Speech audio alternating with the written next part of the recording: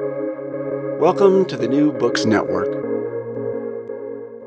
Hello and welcome back to New Books and National Security, a podcast channel on the New Books Network.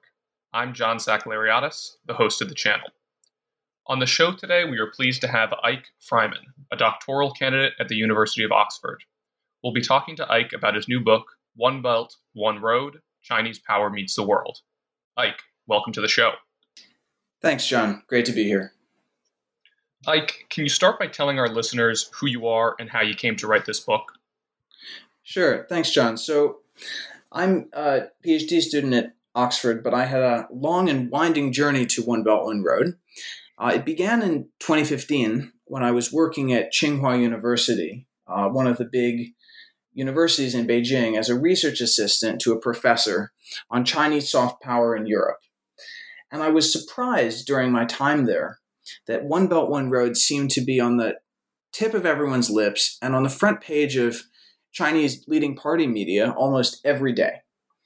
And it seemed to me sort of incongruous that this thing, which was being billed in China as both Xi Jinping's pet project and the Chinese national project of the century, to restore some sort of historic greatness, was getting hardly any coverage at all in the Western media.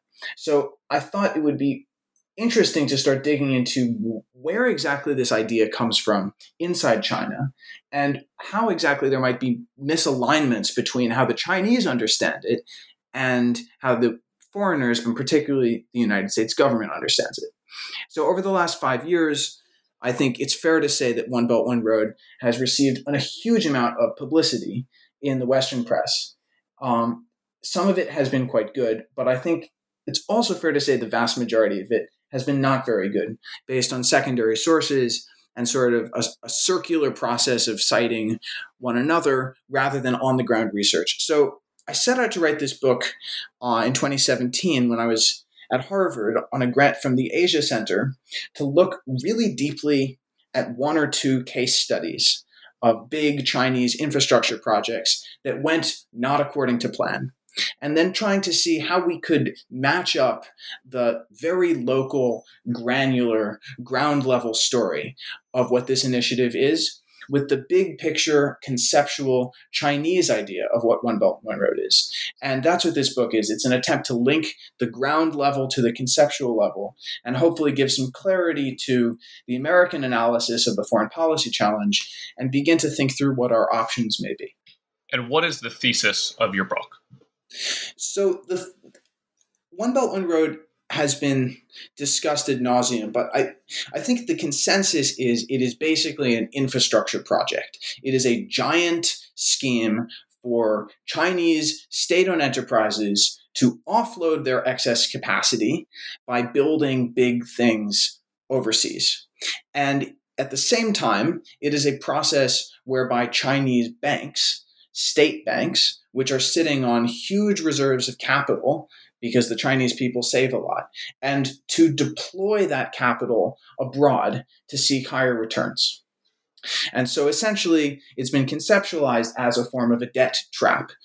A Chinese bank will go to a recipient country like Sri Lanka or Malaysia or Greece, and they'll say, here's a loan, and if you take out this loan and contract with a Chinese bridge builder or port builder or road builder, we can give you the financing to build some infrastructure that you need on pretty favorable terms, and we can bring to bear our own expertise on how to do that in a cost-effective way by importing Chinese equipment, Chinese laborers, Chinese materials.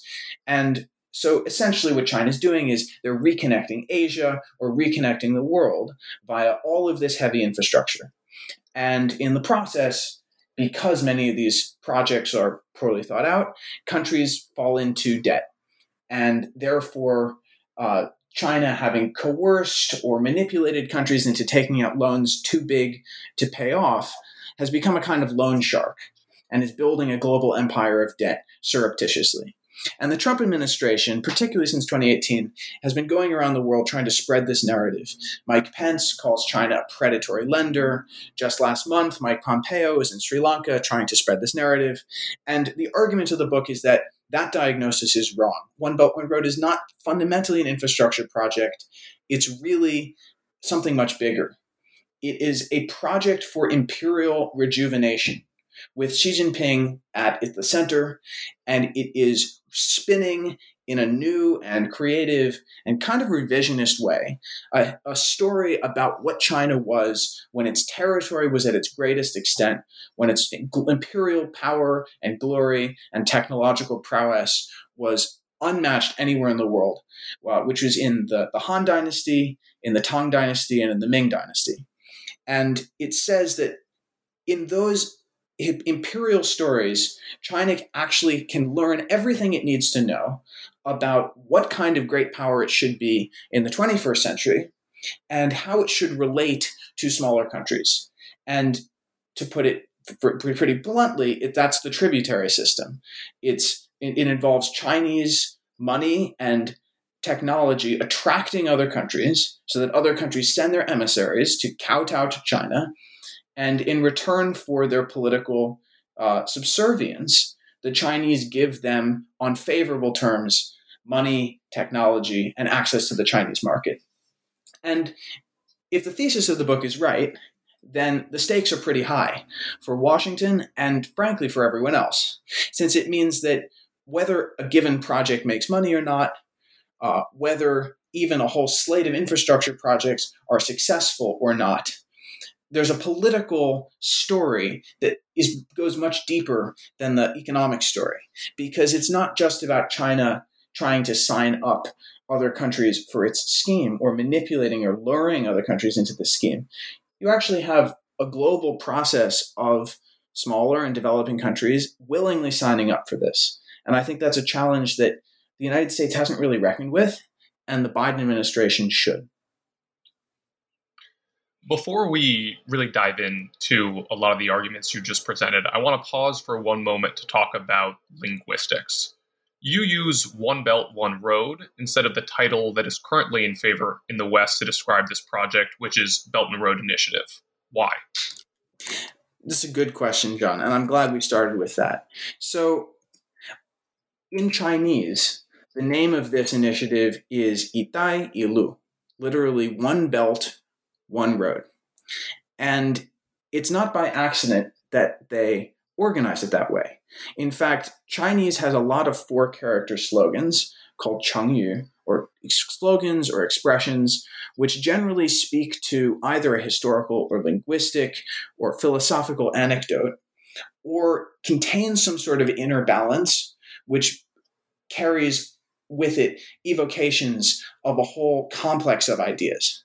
So, 一夫一妻 means one husband, one wife, literally. But as a four-character phrase, it means monogamy, right? 一心一意, one heart, one soul. Together, it means wholeheartedly. It's a metaphor, but the heart and soul working as one. And so, when the Chinese talk about 一带一路, what they're really talking about is not just one literal belt of infrastructure across Central Asia and one literal road, I suppose, of maritime traffic going through the South China Sea and Indian Ocean. They're talking about them together as a balanced totality that describes what China's relationship to the world should look like and what the world's relationship to China should look like. And this obviously doesn't scan well. It doesn't sound very attractive in English. Obor. It in fact sounds kind of ominous. And so between 2017 and 2018, the party's Central Translation Bureau, such a thing does exist, it's linked to the Central Propaganda Bureau, they ordered through a document circulated to the various party agencies that the name in English should be changed. It should go from One Belt, One Road, which obviously had been branded rather poorly to Western ears, to the Belt and Road Initiative, which suggests this sort of plucky, friendly willingness to solve global problems in a collaborative way. But I think it's very telling that the Chinese name never changed, and I think that it is important that we recognize it is a concept that has metaphorical symbolic significance to Chinese people as it was first conceived. And that's why the United States government calls it One Belt, One Road. And that's why I call it One Belt, One Road. You reject a number of popular ideas about Obor. you referenced them already, but I'll repeat a few of them. So among those ideas that you kind of reject is that it represents a debt trap for recipient countries, that pushback against Chinese predatory lending is growing, and that it is a centrally directed geostrategic master plan for the unification of the Eurasian landmass inspired by the ghost of my favorite Halford Mackinder. So why is there so much confusion about what OBOR is and isn't?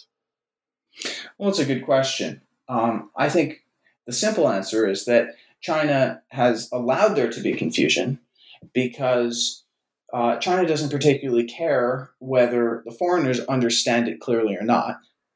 And the bigger and more sort of conceptually diffuse it is, the easier it is for various actors within the Chinese system to glom onto it. So if we want to ask this question, what is One Belt, One Road after all? And that is probably the way we should start. There's a couple of ways you can answer that question. First and most obviously, it is this large set of infrastructure projects that China has been building around the world, many of which are interconnected with one another, many of which are not interconnected with one another. So not really a network, more a scattering of dots on the map. That's undeniable. That has been funded by hundreds of billions of dollars in lending. It's required vast quantities of materials and laborers. Clearly, there is a physical footprint of this initiative. But I think the Belt and Road has other dimensions too.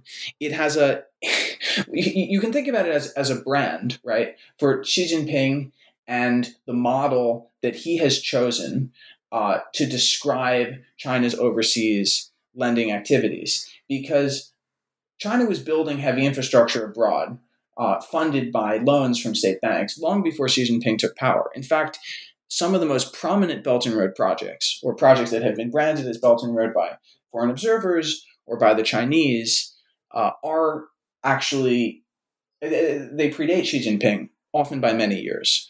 And there was also a concept of rebuilding the new Silk Road, in Chinese, 新的丝绸之路, which various party apparatchiks had been talking about for almost a decade before Xi Jinping took power. So none of this is particularly conceptually new, but what Xi Jinping did is he says, One Belt, One Road is something that I propose, 我提出.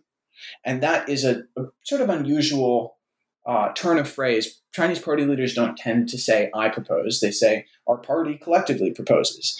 And so what I argue Xi Jinping has sort of done is he's created a campaign to create One Belt, One Road.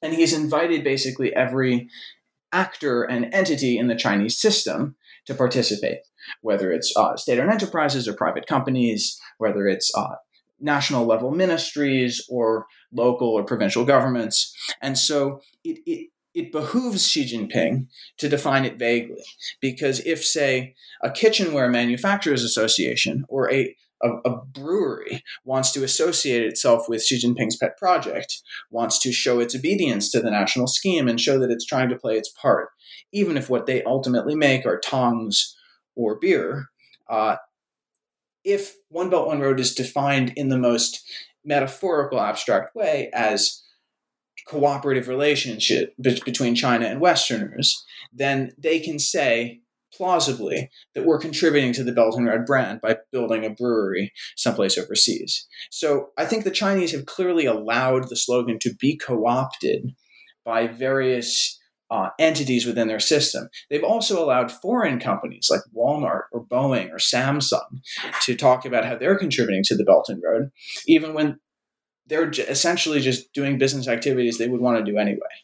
And the fact that that has been a deliberate decision, and the fact that China has not, for example, revealed specific project plans or maps, that China has not ever committed itself to a specific budget, that China won't release a single coherent list of countries that are in or out, all of these indicate that at some very senior level in Beijing, the decision has been taken that it's better to leave this as a pretty vaguely defined initiative.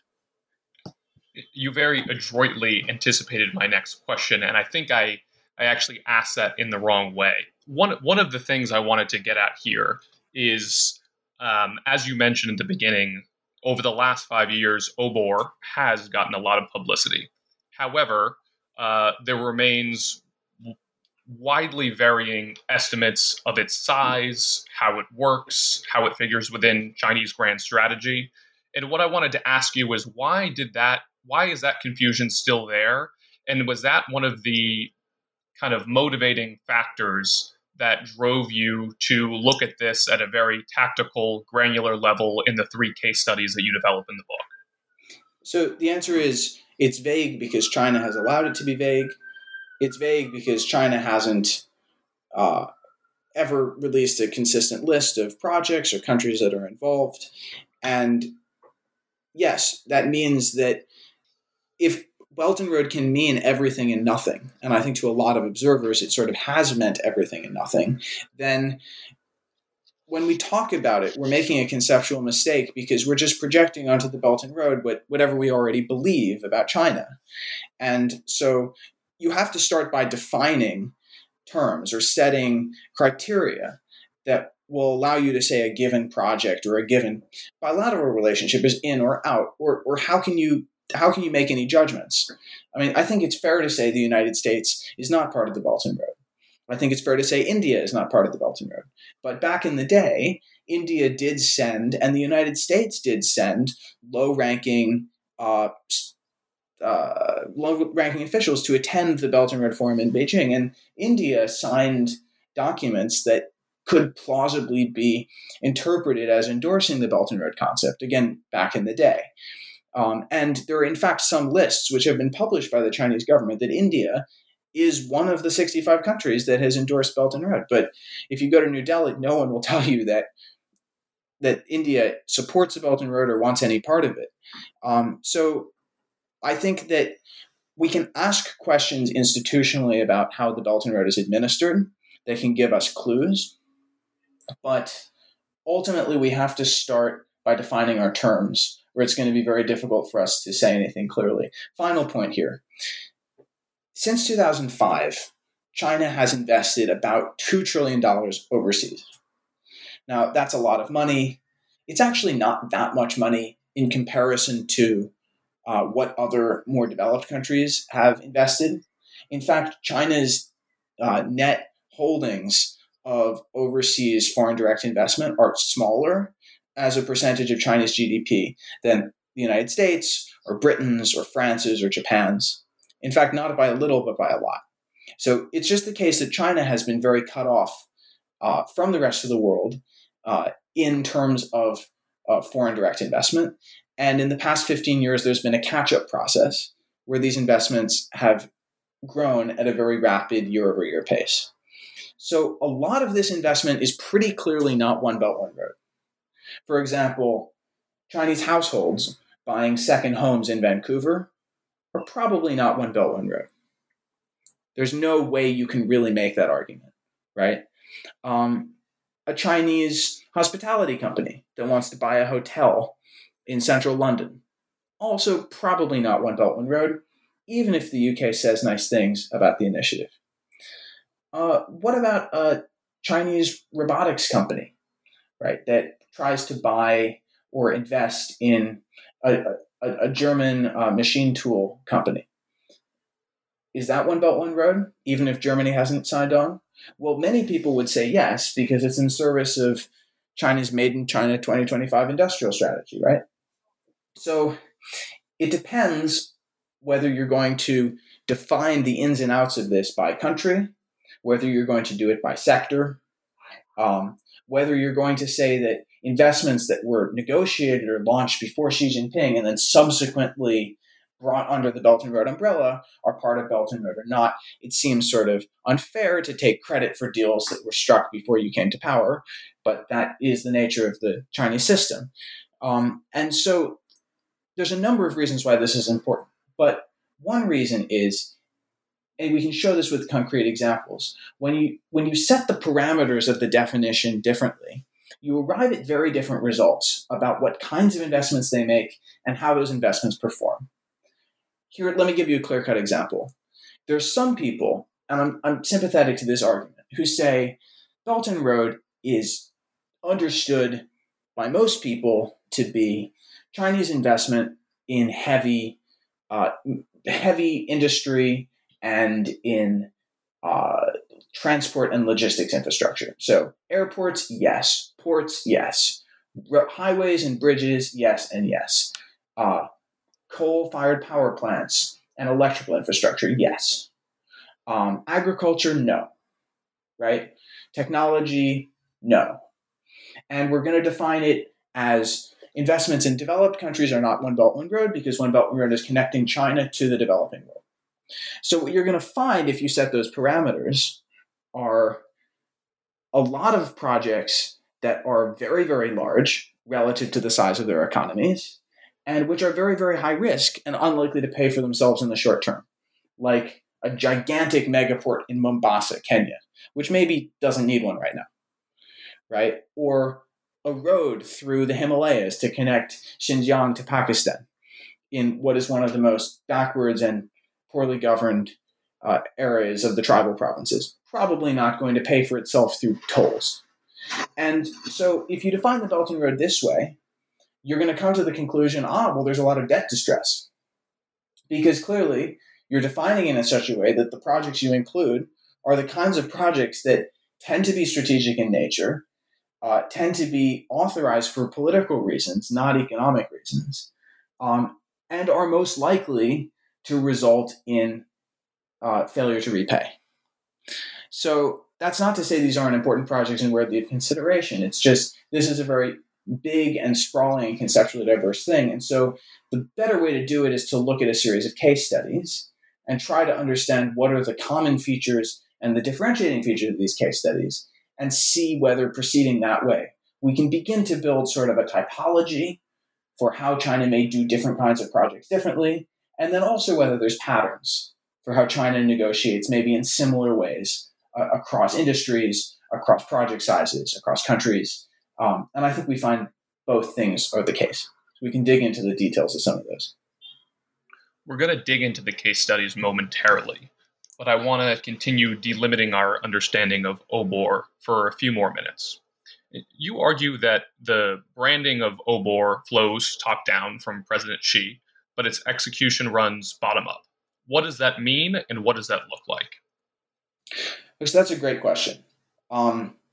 Let's start with the beginning.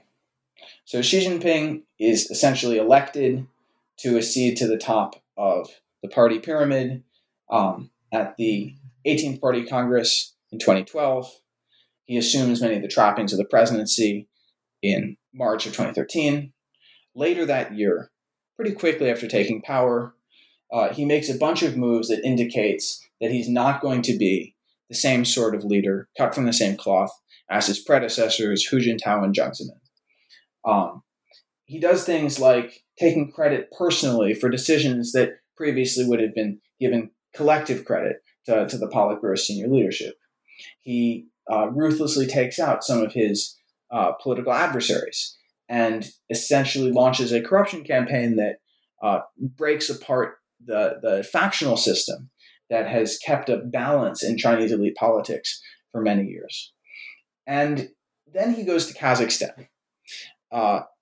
He goes not to Almaty, which actually was a Silk Road city, but to Astana, which is the capital, the Soviet-era capital. And he gives a speech where he says that the ancient Silk Road began in his adoptive province of Shanxi, and that when he closes his eyes, he can hear the camel bells in the desert, and he can visualize the glory of China at the height of its power and prosperity, and that by learning lessons from history, China can deal more effectively and justly with its partner countries and can begin to share the wisdom and experience of its long history with the world. So after this speech, there's a period of about 18 months where nothing happens. There's a lot of projects that have already been in process. The famous Hambantota port in Sri Lanka was one. That is in the process of being constructed in 2013-14. But there's not any more communication from the senior leadership what the hell this is. And then in 2015, you have the release of this document from the State Council called Vision and Actions for Jointly Building the One Belt, One Road. And this is signed off on by several of the leading power bases in Beijing, the Ministry of Finance, Ministry of Commerce and Trade, many ministries, and it is essentially impenetrable. It's released in Chinese and in several other languages, but it is not a planning document of the sort that any Western policy wonk would recognize. It's full of highfalutin language about the virtues of cooperation and trust and harmony, but there's no list of projects, there's no budget. It simply says China will seek cooperation with countries along the Belt and Road, not distinguished geographically. And it doesn't even say that it will happen through infrastructure megaprojects. It says this is about exchanges of all kinds, including exchanges of data, exchanges of culture and of people. It's the most vague possible thing.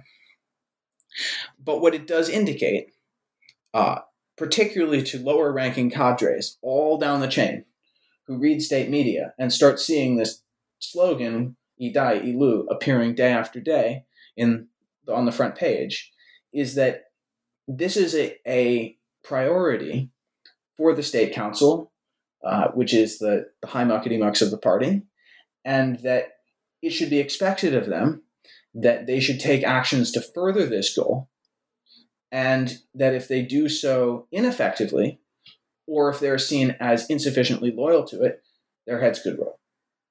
And so after 2015, you start seeing things like the Kitchenware Manufacturers Association getting together, and you start seeing leaders of these organizations standing up at the conference and saying, listen, guys, we need to fully study and comprehensively grasp the ideas in this document and seek to deploy them through our own actions. Even though we're kitchenware manufacturers, we have a part to play in this too. And the central government doesn't discourage this. In fact, it actively encourages Belt and Road, football leagues, Belt and Road, art exhibits, Belt and Road, opera performances. There's all kinds of funny examples. Belt and Road cosmetics, Belt and Road real estate. At one point, there's a ceremony at which several medium to high-ranking Communist Party officials are present, where a One Belt, One Road Outstanding Brand Contribution Trophy, an enormous golden trophy, is awarded to a property developer from Zhejiang province for building properties in other countries that I suppose further mutual cooperation between China and other places. So this is an active communication that comes from the top down, that whatever it is you happen to do, whatever your industry is, you can take part in it. And what that really means is you talk about how brilliant Xi Jinping's concept is, and you do what you can to show that you're loyal to that. And I'll stop there if you have follow-up questions, but I think starting in 2015, it becomes clearly understood from the bottom up that this is a concept that you can take and run with. And in fact, it's not until later, until around 2017-18, that there's a realization that a lot of private entities are basically using the brand for their own purposes, and they're using it as political cover to spirit money out of the country to invest in projects that, maybe they wanted to do anyway and maybe don't have much alignment with Xi Jinping's interest. They're just capital outflows like buying a hotel or real estate for your family. And so there starts to be an emphasis in 2017-18 to put tighter restrictions on the loans that are provided by the state policy banks and to start to provide more oversight. And it's at this point that the National Development and Reform Commission, the NDRC, which is the very powerful body in Beijing that oversees industrial policy, presumably starts to take a greater role in approving projects before they're actually funded. And you see this leading small group on Belt and Road affairs. Essentially, it's an executive committee or a board of directors for the Belt and Road, which is chaired by Xi Jinping and staffed by some senior Politburo officials which presumably starts taking decisions about which countries and sectors should be prioritized. But never at any point is there a communication publicly down to the grassroots level that we're going to define this more tightly, and you shouldn't be trying to associate yourself with it. And that is, I think, why we see examples of individual property developers, for example, or individual private companies in China taking on risky projects overseas, possibly even thinking that they're going to lose money on the deal, but hoping that it will pay off in the end because they're proving their loyalty to the center. How much is Obor shaped by the political ambition of Xi Jinping on one hand, as compared with the behavior of Washington on the other? And in that latter category, there is a subcurrent in this book about the ways in which Obor is reactive to decisions and actions that Washington takes. For example, in 2012, 2013, the U.S. pivot to Asia, which actually overlaps kind of nicely with Xi's announcement about Obor, and later the 2017 speech at Davos, which comes after the election of Donald Trump, which is recognized by most everyone in the world as this inflection point in terms of the United States and its relation to the international system. So that's a good question. It's really two questions if I hear it right. The first is, to what extent is it connected to Xi Jinping's cult of personality and personal control in China? Now, we can talk a bit, if you want to, and maybe that's the way to go next, about the propaganda, which I think particularly Chinese propaganda are a telling window into what this initiative is, and what the actual historical claims are that underlie it about the nature of the ancient Silk Road that China is trying to recreate.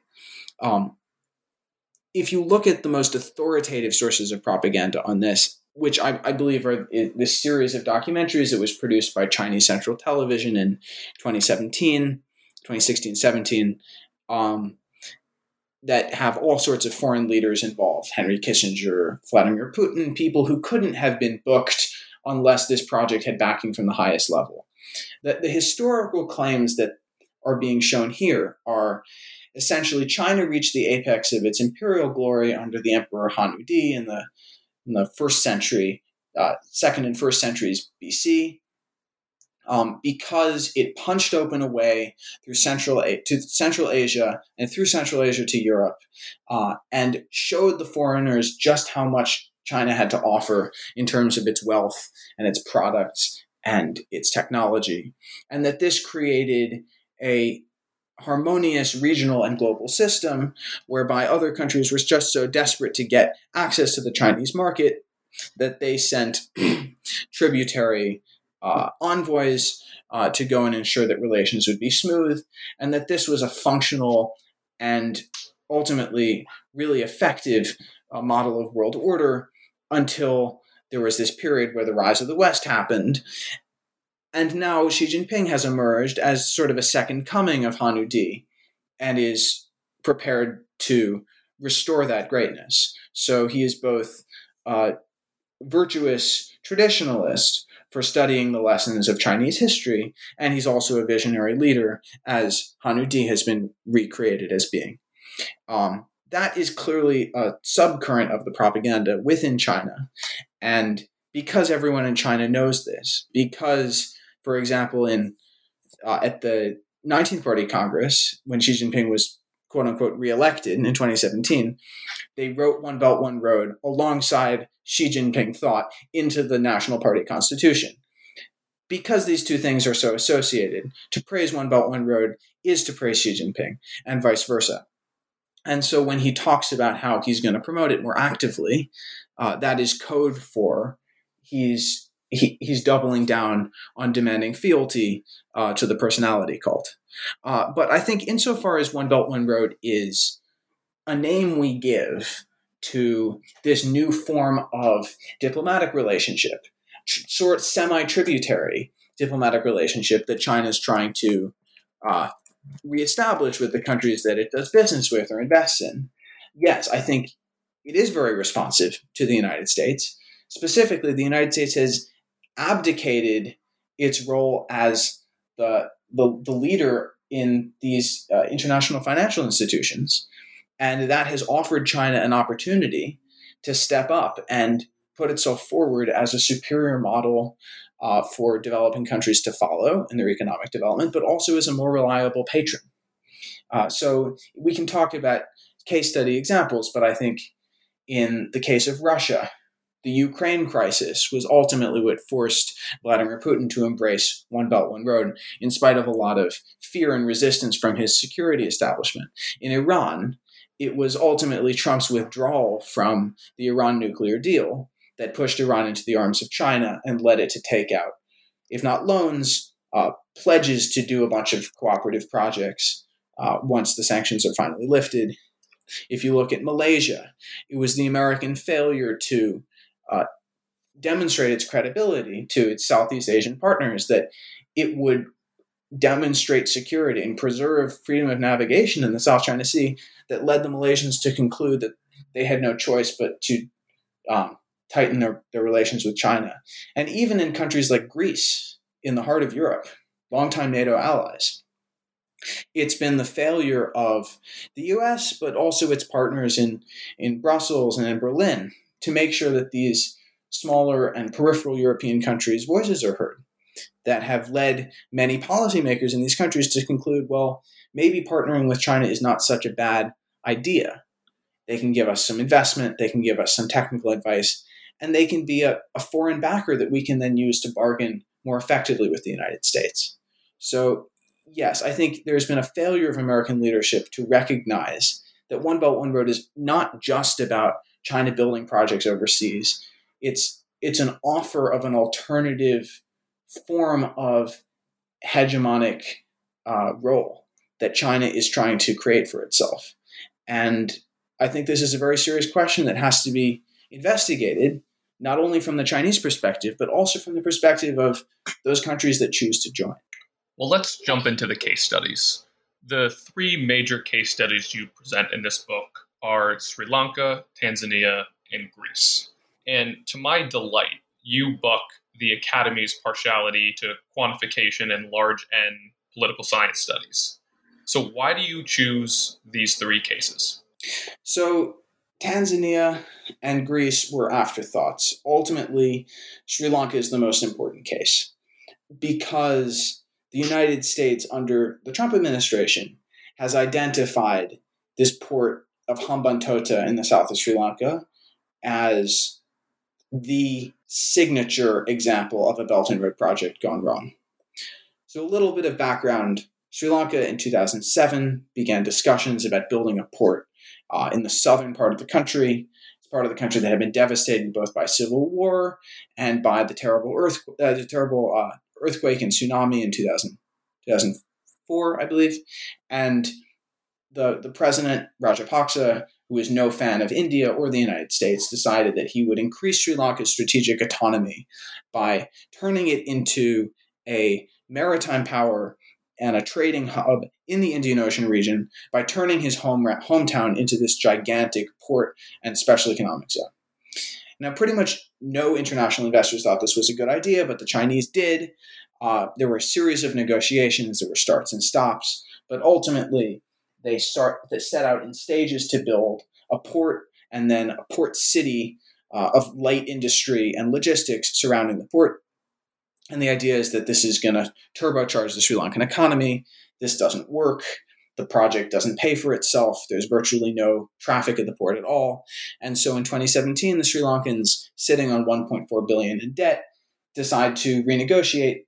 They swap the debt for the equity, and the Chinese essentially forgive the loan in return for taking over the infrastructure itself on a 99-year lease. Now, 99 years, that obviously has resonances. They're not good resonances to the Chinese people and to anyone who's studied China. It's a reminder of the terms on which the British got Hong Kong. And because, as we know, the Chinese have strategic interests in the Indian Ocean and in the Middle East, it's potentially concerning, particularly when just months after the handover, you have a senior scholar writing in a pretty important Chinese publication, the Global Times, that maybe the Chinese Navy would consider using Hambantota as a base. So the U.S. government under Mike Pence, when Pence announces in 2018 at the Hudson Institute that essentially it's a landmark shift in U.S. policy towards China, it's declaring a new era of great power competition. Pence says, just ask Sri Lanka if you want an example of Chinese debt diplomacy gone wrong. And superficially, this seems like a pretty clear-cut case. But I think it's important because if you actually start looking at the domestic politics of how the Sri Lankans got to this deal and how they understand the deal after the handover, you realize that it wasn't actually the case that the Chinese lured them into borrowing a bunch of money that they couldn't pay back, that the Chinese somehow tricked them into thinking that Hambantota would be a commercial success, and the Sri Lankans were so surprised when it didn't work out. And it certainly isn't the case that the Sri Lankans have turned on China or turned on the Belt and Road post-handover. In fact, if you actually go to Colombo and start speaking with elites from any of the major political parties, including Rajapaksa's enemies, former enemies, you'll, I think, find widespread consensus that China is both a model for the path of development that Sri Lanka wants to follow, and it's a great partner.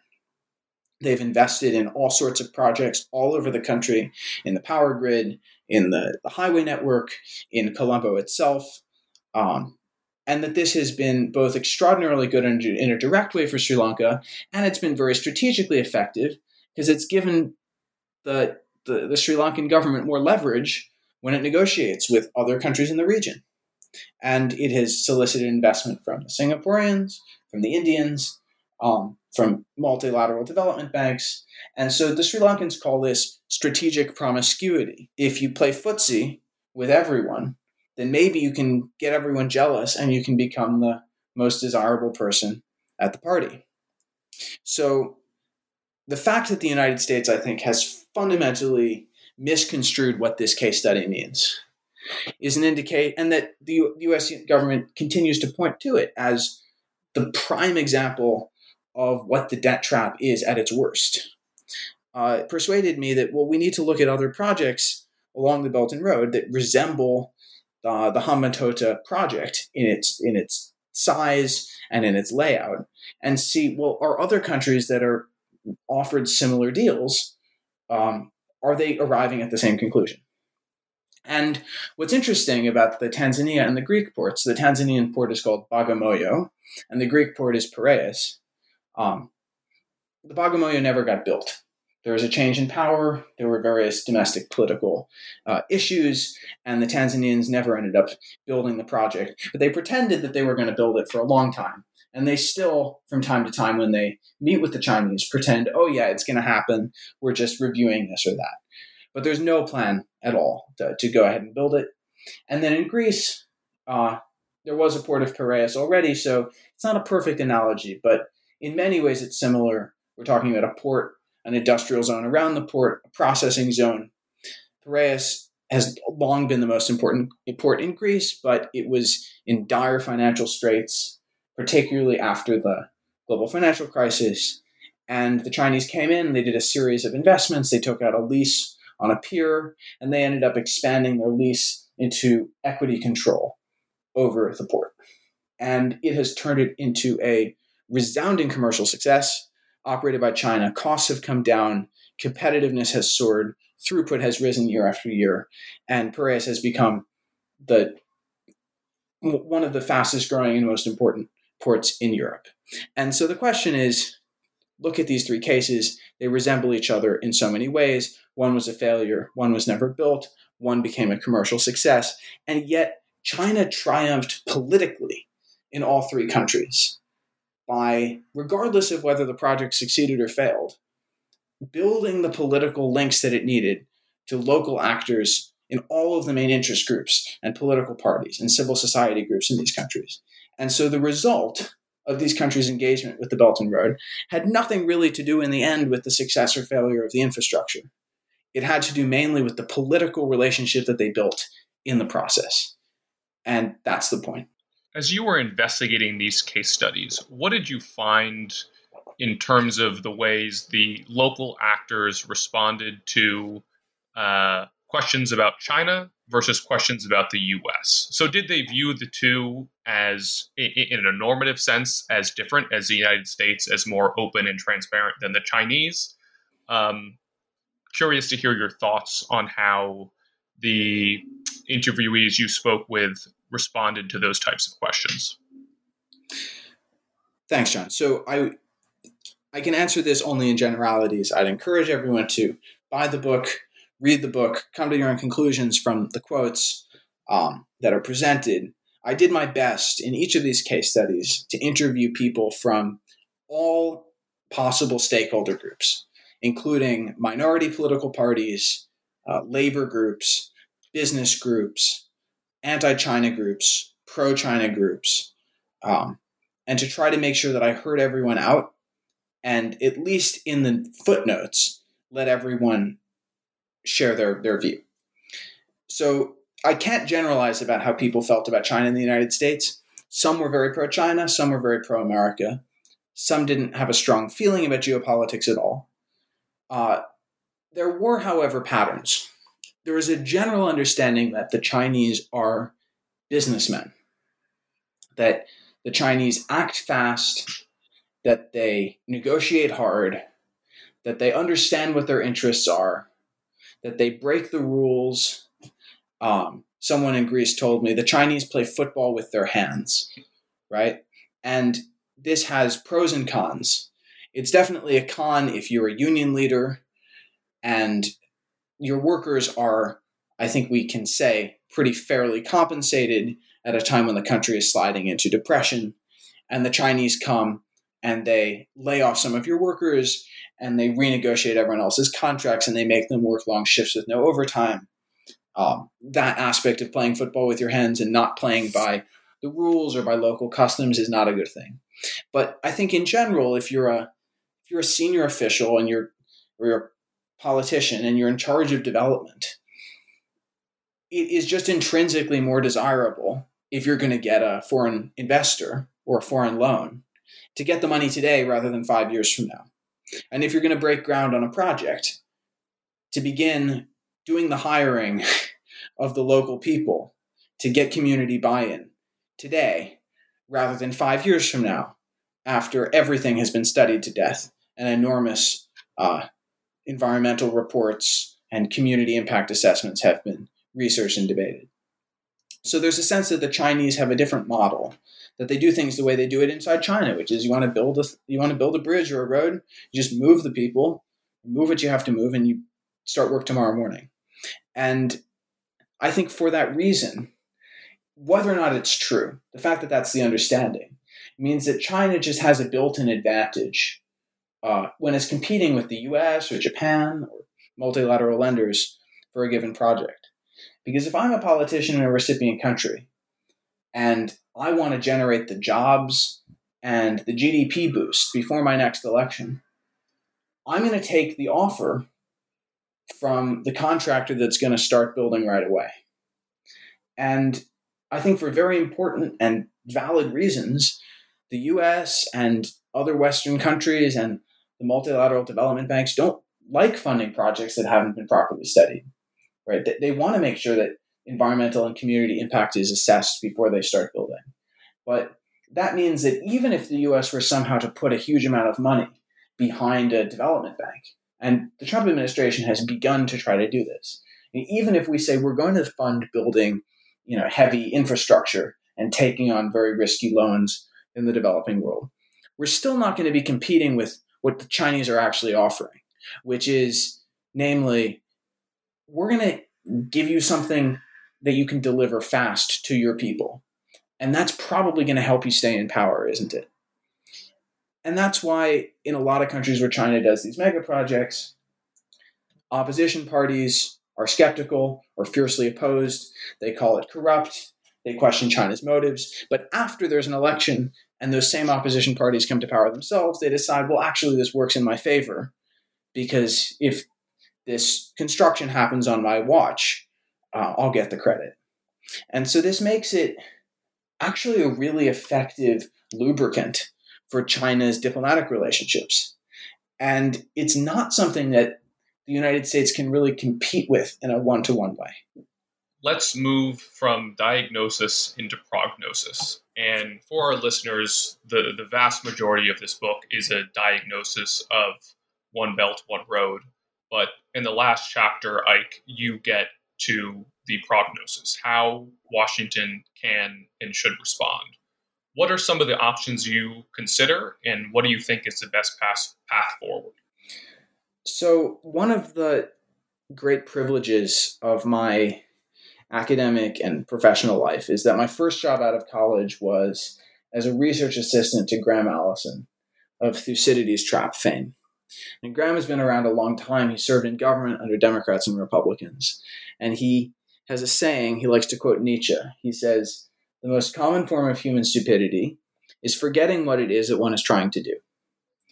And in foreign policy, governments all the time set about trying to fix problems before they actually understand what national interests are at stake. I think it's important to recognize that none of the activities that China has been undertaking under One Belt, One Road actually threaten the vital national interests, the lives and the livelihoods of the American people. And I don't think they really threaten the lives or the livelihoods of people and American allies either. So maybe that puts me on the dovish side. Maybe that's contrarian. But I don't think that the military dimension of this is really a big part of the story. And I think that's a good thing. It means we shouldn't overreact to this. This is a long-term trend. It is fundamentally an innovation of ideas that China has offered about what they can offer other countries. And it is an attempt to rebrand the Chinese empire in a way that can compete more effectively with the United States. I think for that reason, we need to be thinking about this as a long-term challenge that we need to outcompete, rather than either an existential threat that we need to confront at all costs, everywhere and always, or an infrastructure campaign that is losing money and therefore going to fizzle out. I think this has legs. It has legs within China. It has legs overseas. Clearly, recipient countries, including NATO allies like Portugal and Italy and Spain, are signing up for it. Countries in the Caribbean, countries in Latin America are signing up for it. But I think we can break Belt and Road projects into buckets and decide which ones pose more threat to us than others. Clearly, the technological sphere can potentially really impact our national security. I think we should justifiably be pressuring our allies that they should not accept Huawei into their critical infrastructure.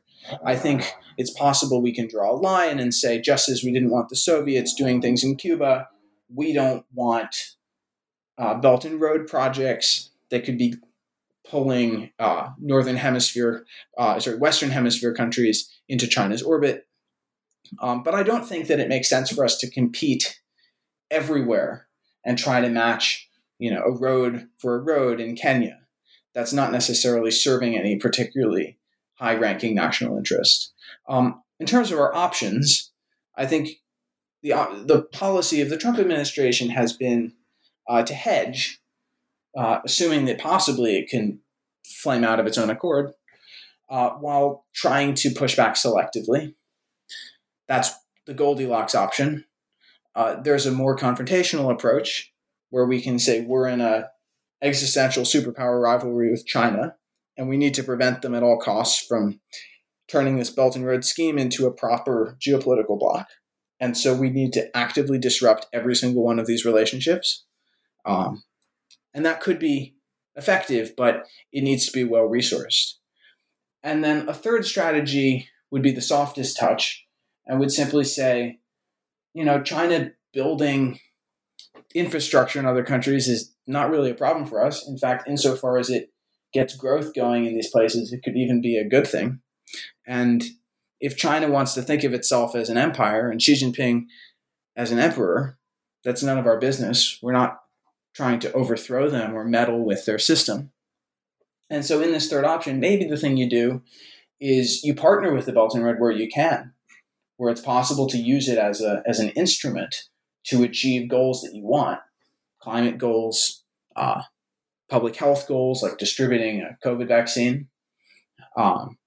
It's possible to find areas of common ground, but it would require joining it and trying to co-opt it from within so that China can't turn it into a proper geopolitical bloc that threatens America and our allies. In the book, I come down on the third side. I think that this is what the Russians have chosen. They don't want to spend the money to compete with China dollar for dollar. So they basically made a deal with Xi Jinping, an implicit deal, that they'll praise the Belt and Road and invite him to things and give him face as a visionary leader, but they'll block Chinese investment in critical infrastructure in Russia. And I think that is a potential model that the U.S. could follow. That could potentially lead to other kinds of cooperation with China on issues that we have to work together. Climate being a good example and COVID eradication being another. But I don't think it's likely at this point, since just the ethos in Washington has moved in such a hawkish direction. And you know what? It is possible that I'm wrong. And if China is a revisionist power and it's committed to supplanting the United States at all costs, that we need a whole of government, whole of society, whole of economy strategy to competing with China globally. And so maybe we're heading into Cold War II, whether we like it or not. But if that's the case, this strategy that we're going to have to design to deal with it, it's going to start with diagnosis. And we're going to have to work from that before we get to a prescription. Let me ask one final question. You just described yourself there as generally dovish, yet at least one point in the book, possibly a few others, you do describe Obor as pernicious. Is your primary fear, does it have to do with kind of the general tectonics of power here, of China expanding its reach and its kind of network of power across the globe vis-a-vis the United States? So is it a realist argument for how the United States needs to respond to this challenge? Or is there something about the internal dynamics of Chinese power as we see it play out in the case studies you looked at this book that should give us cause for concern? Because you do paint a picture of a tributary system, however, a tributary system where the tributes willingly accede to the system. They see it in their own benefit. So I don't know if I can give you such a satisfying answer to this, because I try to hold back from showing my hand for most of the book, because I do think that most of my contribution is empirical. It's trying to help people understand what is actually happening and how we can relate the very fine-grained details of what we see on the ground to what we understand is happening conceptually and at the highest levels in Beijing.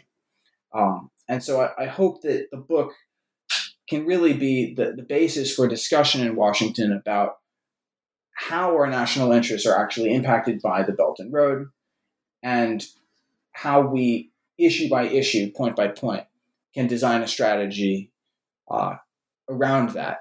I think that the timeline on which we have to produce a book means that a lot of new issues have emerged while the book was in process.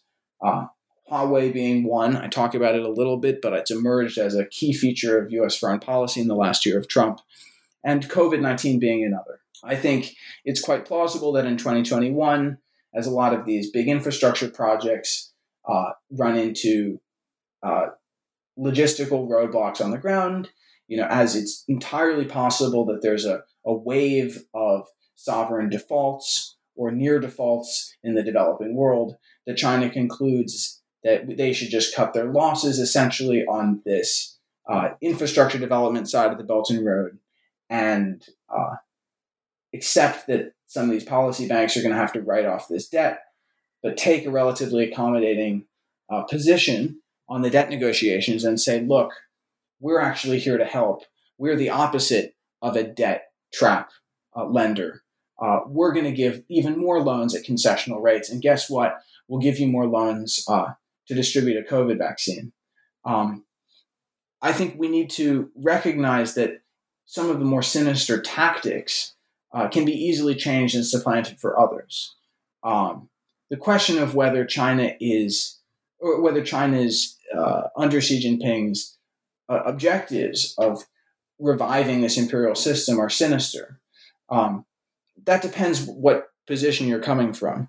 I mean, I don't think many people in Washington, serious people, particularly in the Biden team, think that seeking regime change in China is a good idea or is plausibly going to work. So if we accept that Chinese domestic politics is going in the direction that it is, we have to work with the hand that we've been dealt. And that means recognizing that a lot of this process of recipient countries realigning towards China is not a secret. It's been happening in plain sight. And recognizing that challenge for what it is, and then trying to build a whole-of-government development strategy that can offer these countries a more attractive deal. Ike, before I let you go, one last question. What can we expect from you next? Well, I don't know if I'll ever safely be allowed back into China again, but I think the next step is to look at climate change. Belt and Road, among other things, has built hundreds of coal-fired power plants all over the world, and it's a real question whether there is any plausible solution to the climate challenge that isn't anchored by a U.S.-China deal. So I think that the next big question is, how do the U.S. and China get to a climate deal? And what exactly does the future of their rivalry look like if they can't? Great. Thank you, Ike, and thank you, everyone, for listening to New Books in National Security. Thanks so much for having me, John. It's a pleasure.